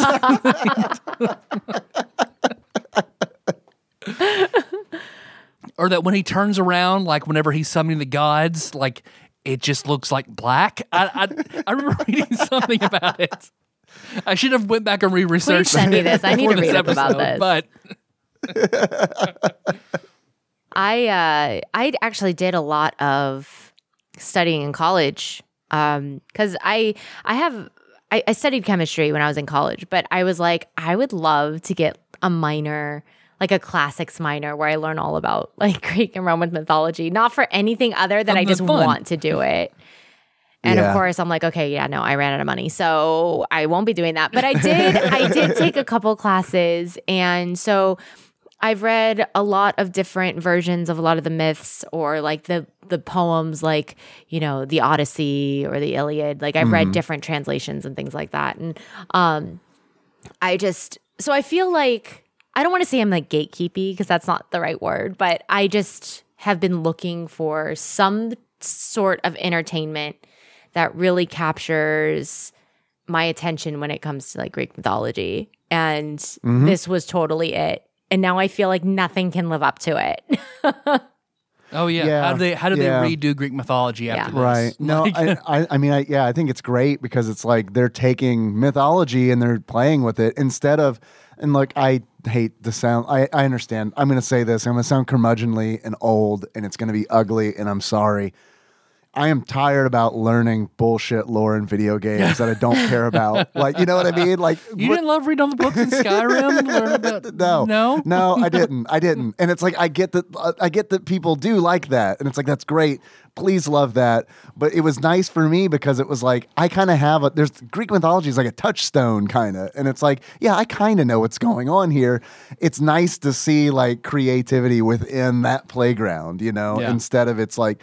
I don't know. It just feels more important to me for some reason, as opposed to something that, someone who is being forced to work 80-hour days to get a game out. It's like, I don't know. What do we say about the fucking dragon thing? I don't know. It's nice to just be like, well, okay, they're just being creative within this constraint. What's our creation myth? I don't know. You've got 2 hours. You better program it. Did you check the wiki? I don't know. Have you seen Blood of Zeus on Netflix? No. So it's okay. So here's my problem with it's because I have Hades ingrained in my head now, and so when I was watching, it's an anime on Netflix. The first season, I think they're doing a second season. I'm not sure, but the first season is out, and it's 8 episodes, and it's they portray all the Greek gods. But I'm like, no, this is not how Hades would talk, or this is not how Zeus would talk. This is not how, and I'm just, I had like such an expectation. It's a good show. Don't get me wrong. It's a really good show and the story was really good. But yeah, I was very much like, nope, that is not what Aphrodite would look like. That is not what Athena would look like, you know? Right? I know that feeling. I know that feeling totally because I had never seen Disney's Hercules. Oh. And I played Hades and I was like, I want some more like Greek mythology media. And so I've got Disney Plus. Let's check it out. James Woods is Hades. This sounds great. And I started it and like 10 minutes in, I was like, nope, and turned it off. But speaking of just the appearance of Aphrodite, Aphrodite is naked in this game. She's the only character who's naked. But apparently, from what I read, all the characters were originally envisioned, everyone was naked. But I guess they started to dial that back, but it still makes sense for Aphrodite to be naked. That's fine. We'll give you that one. Everybody else has normal Roman clothes on. It's the art for this game is incredible. Whoever did the designs for the art was just right on point. Yeah, and it's super important too. And I love like the actual like art for the gameplay, like in the segments where you're actually playing through the game. Like there's so much detail in that, and like there's such good use of shadow. Like everything has like this really like blocked out inky kind of drawing style to it, and it like reminds me of, I love Mike Mignola, the creator of Hellboy, and like all of those like comics where it's just like there's so much detail, but also there's just such stark contrast between black and then color. And I feel like that's what the art style, at least in the gameplay segments, reminded me of. Because there's a little bit of a disconnect between like the art style of all the characters, which is fine. I think it all meshes well together. And then there's also like sometimes it is weird to me to when I realize that, oh, the characters in the game, like Zagreus himself that you're playing as, is 3D modeled. And it's just like, I think it's just heavily cell shaded. That it's a weird moment where I realize, oh, he's 3D. Because everything else seems very drawn and illustrated, you know. The only bit of animation I thought was strange and didn't sort of jive is the explosion when you kill a boss. Like when you kill Lerny, which I still love how he's the Lernian Hydra until you have one line of dialogue. You know what? I'm never going to call you Lerny. It's Right. so From then good. on, he becomes Lerny the Hydra. Right. And I love all the Lerny Sanders memes and all that too. But just the weird pixelated explosion is the only thing that I've noticed. Like, for something with so much polish, the explosion when you kill Lerny is a little odd. See, I'm surprised because I noticed that too, but I just thought it was a Switch thing because I'm playing this on Switch, so I just figured it was like, well, I'm playing this in handheld mode. It's kind of like low res, whatever. I didn't realize It's the it exact did it same way on the Steam, PC, yeah. Interesting. But yeah, generally, I think the art direction of this game is fantastic, Yeah. and it's like I know we talked about the voice acting, the music in this game is God. fire. This music Darren is so Korb good. is amazing. It's so Amazing. good, and it's like all the atmospheric tracks, and it's like it's wild because it's like they even like pay homage to Diablo because like if you listen to the Asphodel track where it's just that doom doom doom, it's like this percussion thing. Go back and listen to Caves from Diablo 1, and it's like this is absolutely where inspiration is being pulled, which is great because it's like that's kind of like the root of this game. There are a lot of similarities, you know. The Barge of Death, the music on the Barge of Death is absolutely reminds me of like the fields in Bastion. Also, as soon as you get on, like it had huge Bastion For vibes sure, to me, yeah. and I love it. Yeah, no, Yeah. I'm glad you brought that up. I didn't realize it at the time. But it's like, and then like, so it's all these atmospheric tracks, instrumental, but then you get these vocal tracks too that are just like, they're amazing and they're so powerful because it's like you're trying to, you know, reunite Orpheus and Eurydice, and it's like eventually that happens, and then like you're treated to this duo of singing, and it's like, oh my god, this is like, not only does this sound good, but it has like narrative power to it. Like it's when they're singing the duo version of like In the Blood. Yeah. Whenever Oh my gosh. Whenever Persephone's like, okay, let's go. And whenever that plays as the credits roll Yeah. to carry on taking you through every layer of the underworld back, it's like, it's emotional. God, it's so good. emotional. Yeah, it's really, really good. That song, even when you meet up with Eurydice in the game during your runs, and if they're together, it's like I just sit there I just kind of sit there for a minute and listen if they're singing together. Yeah, for sure. And I love her character design as well. I know we were talking about character design, but hers is really, really good. Because she's got like the tree bun in her hair, and like it's She's amazing. colorful, and she matches everything in Asphodel. Like it's it's great. And she has the best buffs. She says the best. Yeah. What do you choose from her most of the time? Whenever you go through and get a boon from Eurydice? Usually the one that improves your future boons that you get, higher rarity. I usually do that.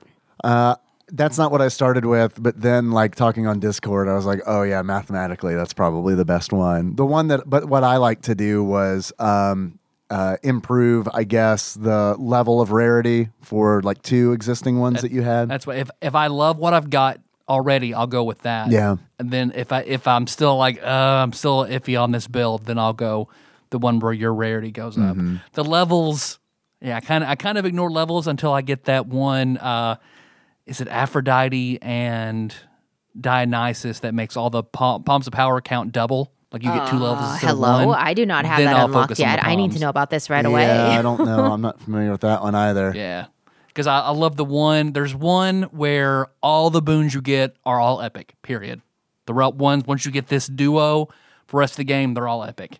That one's great, or the one where palms are worth double. I like the Demeter one, the Demeter boon, where it's like, I think it's called like something crop. Rare crop. If you get that early on in the game, it resets all your all the rarities of all the boons you have to mundane. They're just common, and then every... Because if you get the epic version, it picks 3 boons and resets them, and then every four encounters it goes up to the next level. The rarity, and it's like that pays off crazy if you get it early. Because I remember going into a Hades fight with just like a bunch of boons that are just I've got 3 heroic boons.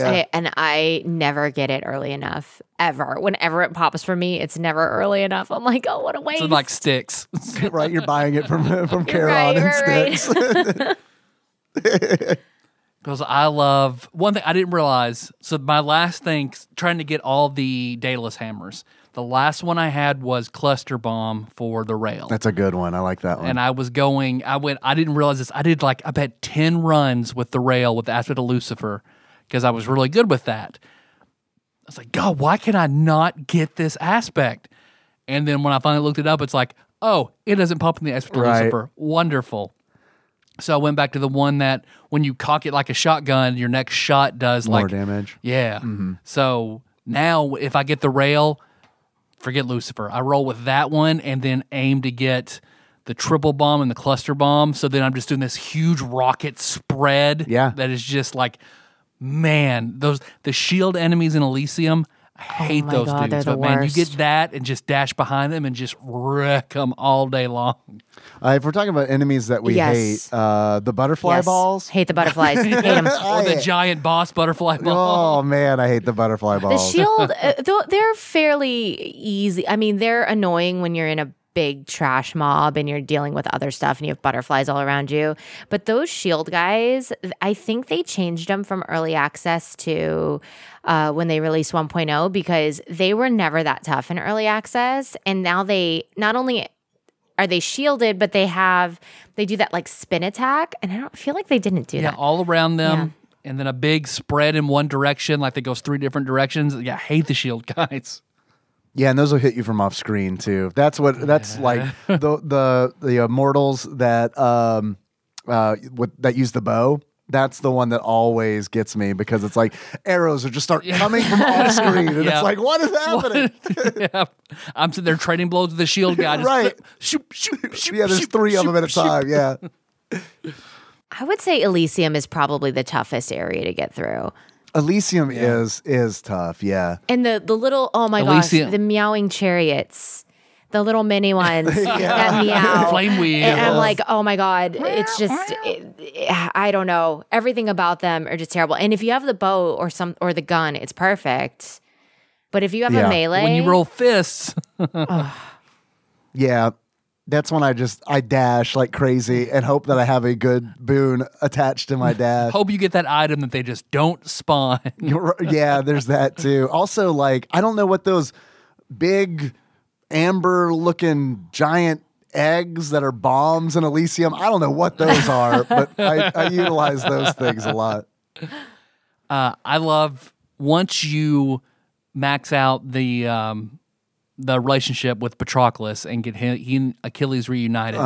That before, when you meet him, he's depressed. He's sitting on the ground. He's leaned over. But when you unlock it, his character art changes to be the mirror reflection of Achilles.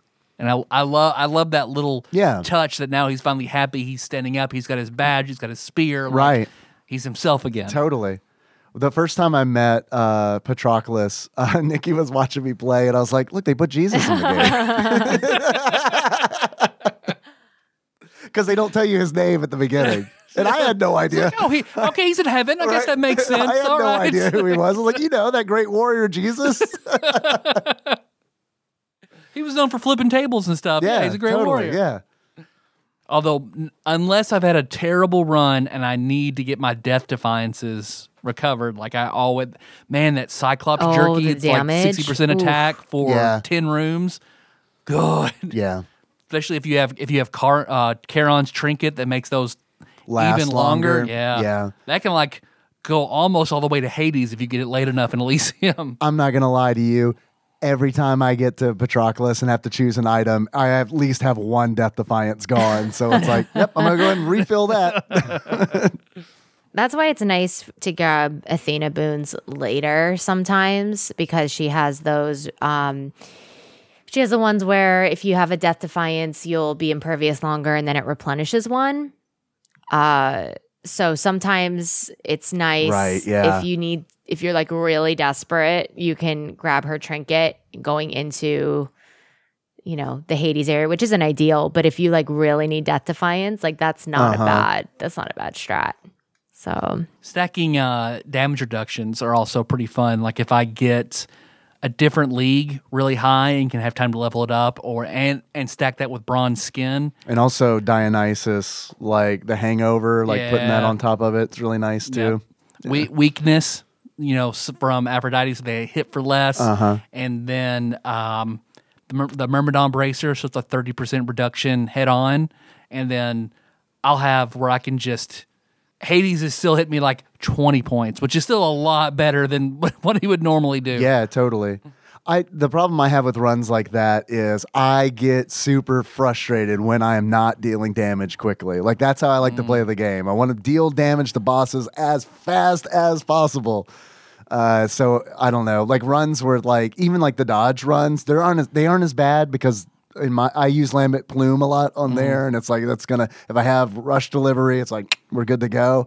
But I don't know, any of the damage reduction ones I have a real hard time with because it just feels oh my God, this is taking forever. Yeah, if I generally get a greater call in a regular room, I know I've taken way too long. Yeah, right.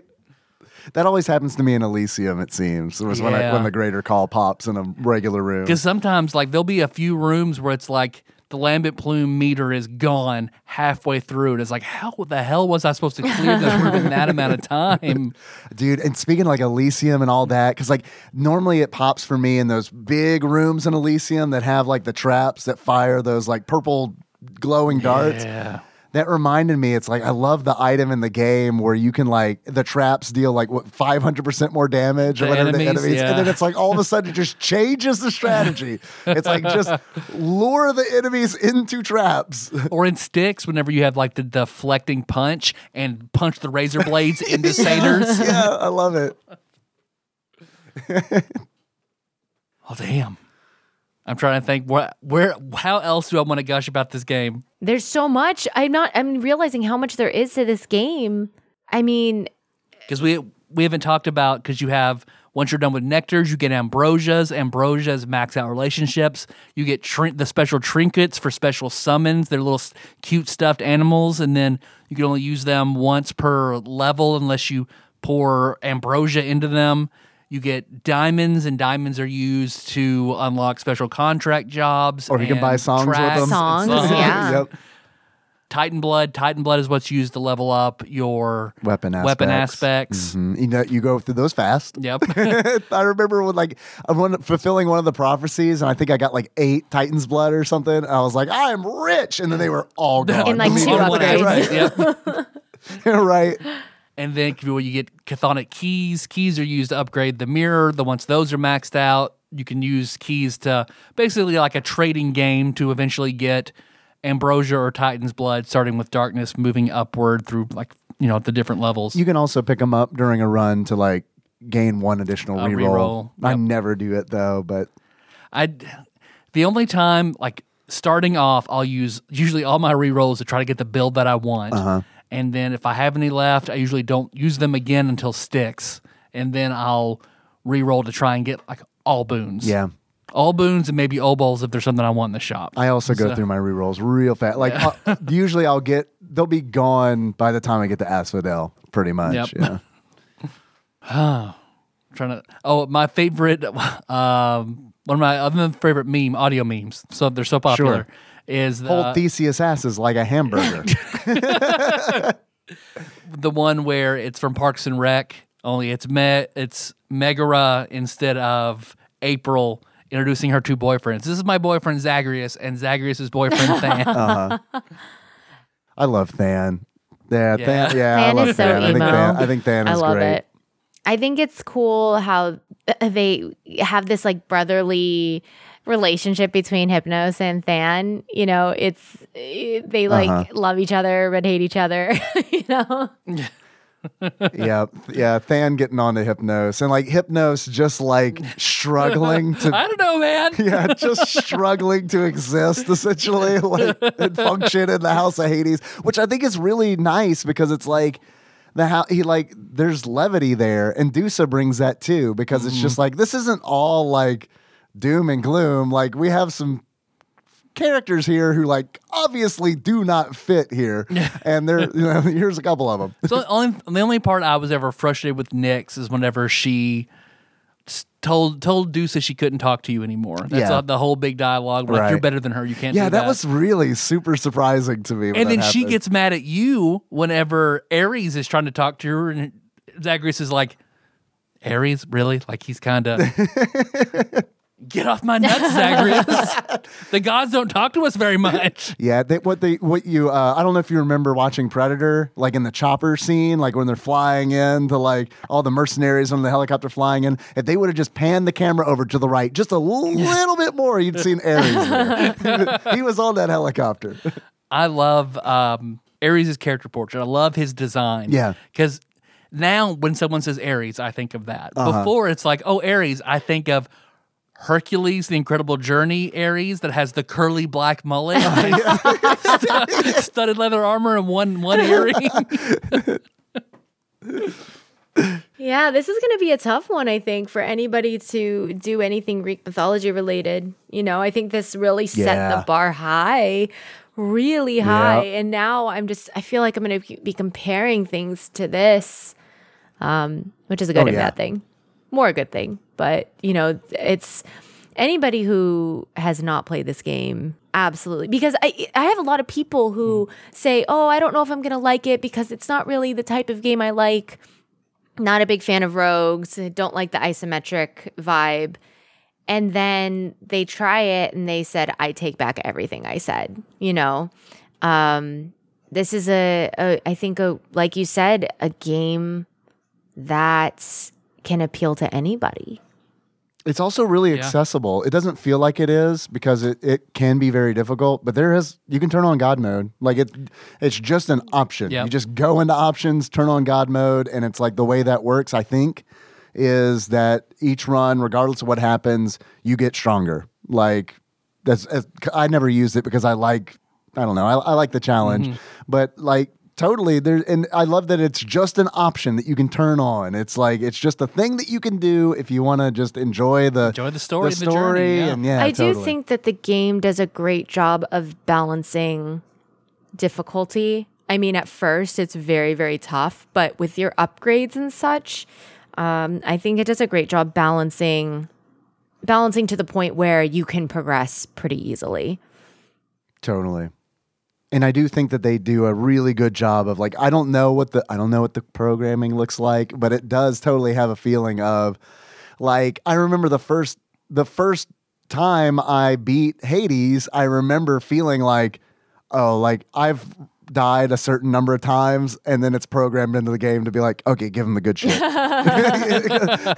Because it totally clicked. I got like the Daedalus hammer upgrade on the sword, where it's like every time you hit something, you gain 2 health, and it's like, yep, I'm gonna win this one. Because I remember getting like to Hades and being like, oh, this fight's really hard, but oh well, every time I hit you, I'm gaining health. Yeah. So as long as I can kite you. I remember the first time, like I got to him, beat him, knocked him down. I was like, hell yeah, man, that was. I know. And then he just stands back up. It's like, oh my god! And he does the wrestling thing where he like throws his cloak off. How many cloaks do you have, Father? Right. And then when you go into his room and check it, I He has knew it. it's all cloaks. Such a good game. Great writing. Excellent writing. Excellent art direction. Fantastic sound. Great gameplay. This is like it's a 10. Yeah. It's a 10. This is a top 10. I think it and Rogue Legacy occupy the same top 10 slot for me. You like Rogue Legacy that period. much, huh? Oh my god, I love Rogue Legacy. I mean, I like this.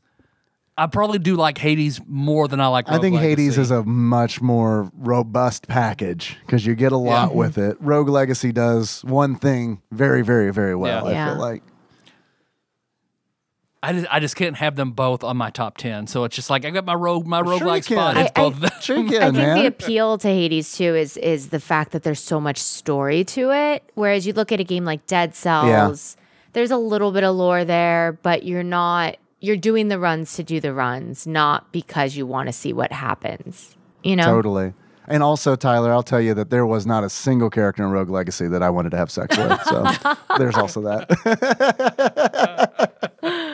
Not the female Hokage? Okay. I mean, well, Rogue sorry, Legacy does sorry. pull ahead by calling, they have a Sir Taco. So that already it gives it like 3 extra points in my book. So That's a good point. I'm excited for 2 to be fully released. Yes. Yeah. I'm so ready. I want it to be done so I can sit down. Because now that I am pretty much done with Hades, I still kind of want to go back and finish getting all the achievements. I only have to get getting the 16 heat trophy. That's it, and then I'll be done. Bad Call, because it doesn't count doing it with Hades. I think it's only like What is it? Bad Call is whenever you like use Artemis' greater call against Artemis. Oh, okay. Because I went through and watched a video of all the dialogues. Yeah. I haven't done it myself. So those are the only 2 achievements I need to get, but I got overwhelmed. I love decorating the House of Hades. I love it with the gemstones, I didn't even bother. it's too much. Yeah. You don't get I will go and get double chaos boons for increase how many gems you get. I will get all the Poseidon's boons for it, and it's just It's there's a too lot. much.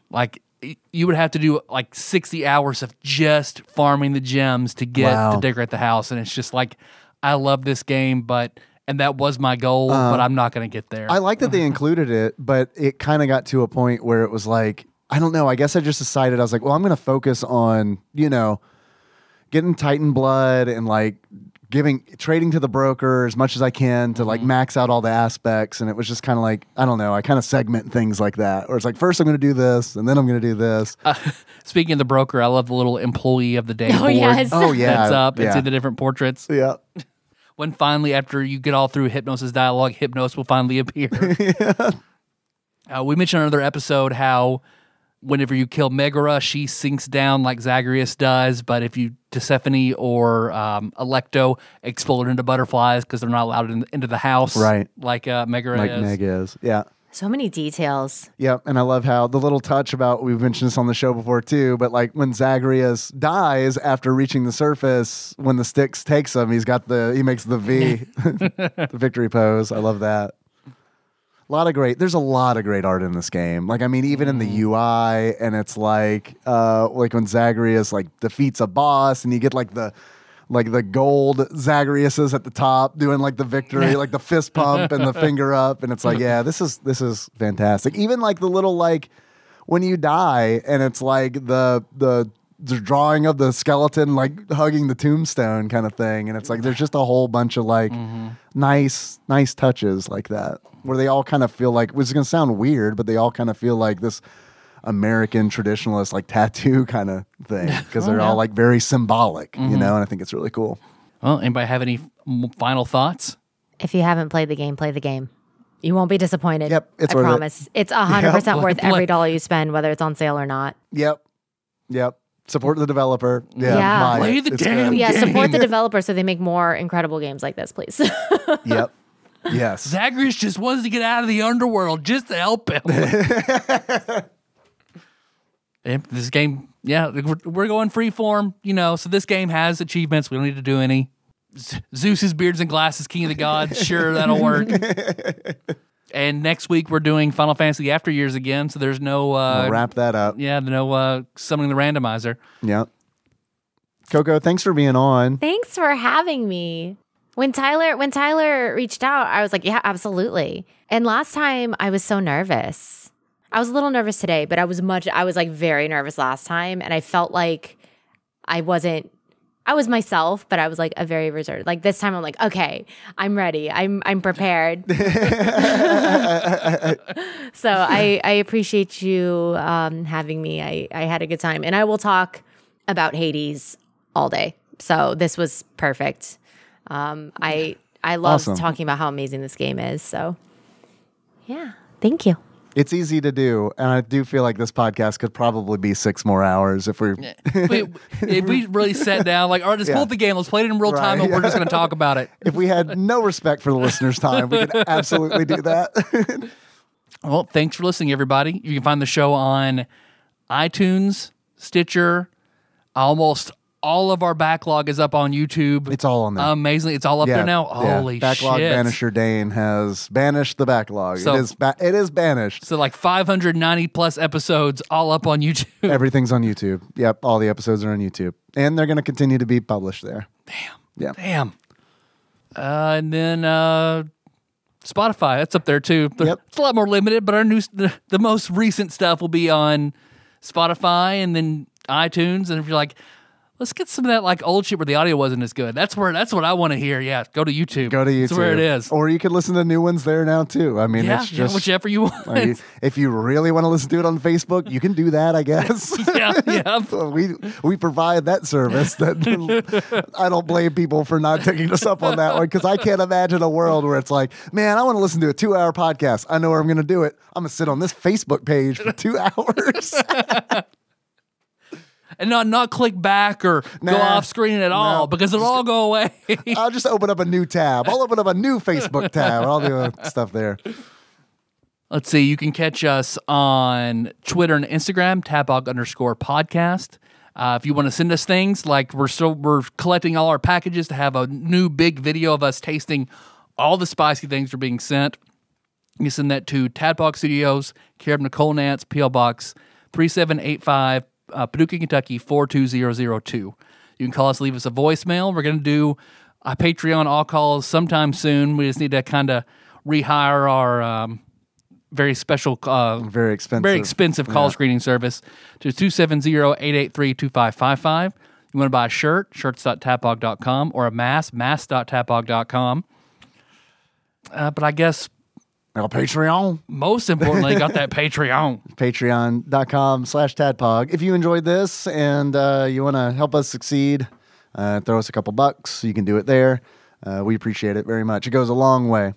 My internet isn't quite working. I've got it pulled up. Okay. I want to thank, very special thanks to my very own cousin, David Galino. Oh, Cousin David. Cousin David, thanks for coming through, upping his donation considerably. Thank you very, very much. Also, thank you for the Xbox One that I've been playing Cyber Shadow on recently. That's also a pretty cool game. You should check it out. And I'd like to give a shout out to our executive producers on this episode. These are people who donate $20 a month or more. $20 or more a month, not 20 months. They give us 20 months of their lives. It's insane. We really appreciate it. It's almost a year. It's like almost a year. This episode was executive produced by Usurper Grimm, God Emperor Alex Pena, Cthusiast Jeff Miners, Cousin David Galino, Coronavirus Savior Cubicle Monkey, Zeus Laser, Steve Dixon, Clambro Cody Phillips, Lint Liquor Joseph Phillips, Bantha Master, The Eightfold Daniel Abernathy, Plinko Nick Price, Time Lord Josh Edwards, Executive Producer Dig Dougie, Matt Gentile, aka Gentle G, Magical Sleeper, aka Big Dicked Pie Baker Chris Vaughn, Laud Mulaney Dennis, Pinball Archmage Chris Edler, congratulations on your marriage, and I'm sorry you couldn't be on this episode. Sandwich Pope Phil Hawkins, Drinksmith Joey Webster, Big Daddy Paul Anderson, Master Cycle Baron Kevin Link, and Captain Detective Count Victor von Cunnilingus Hart. Hell yes. Thanks, guys. And please check out Coco on everything she's under. I'll have everything in the show notes that I will find for her Twitter, her Twitch stream, everything. Please support Coco. Absolutely. Thank you. Before we sign off, can I just say one thing? Please. I was warned beforehand that and asked if it would be okay if this got spicy, but it didn't get spicy at all. Yeah. I don't know why you were both so worried. It's because I'm behaving. I was actually, because I told Tyler, when Tyler reached out to you, I was like, man, you gotta make sure she knows exactly what she's getting into, because like this has been a pretty clean one for us. Well, we love the game so much. I've heard some of the stuff that goes down on here. I was like, dude, you gotta like make sure we cannot destroy Coco's brand. You gotta make sure she's on board with us talking about all the shit that we normally talk about. Well, you both behaved yourself, and I don't know. I don't know what I was expecting, but I have heard, some of your podcasts. It can get pretty spicy. It'll get more blue when we don't give a shit about the game and there's nothing else to talk about but to go down that path. Do you like this game? Not very much. Let's talk about cum for 40 minutes.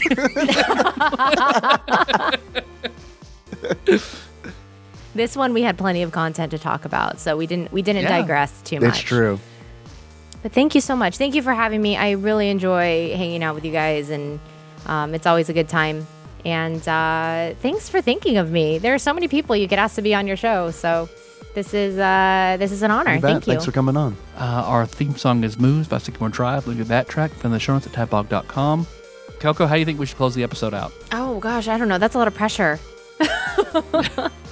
I don't know. As your favorite Hades character? I'm good with that.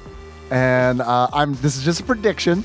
I just predict 3 boisterous Poseidons. Not quite. So until next time, Tropical Capricorn. Boy. Oh, Hades. You're a Hades man. I think he's the most complicated character.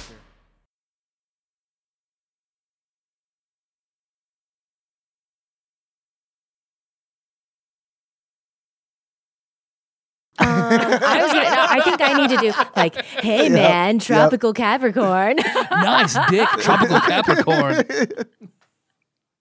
I was gonna do Artemis, but I don't know. I don't know how to do Artemis. I was like thinking, Artemis how am I supposed to do Artemis? To do, I was sure. hunting with Dionysus Callisto, is tropical easier. Capricorn.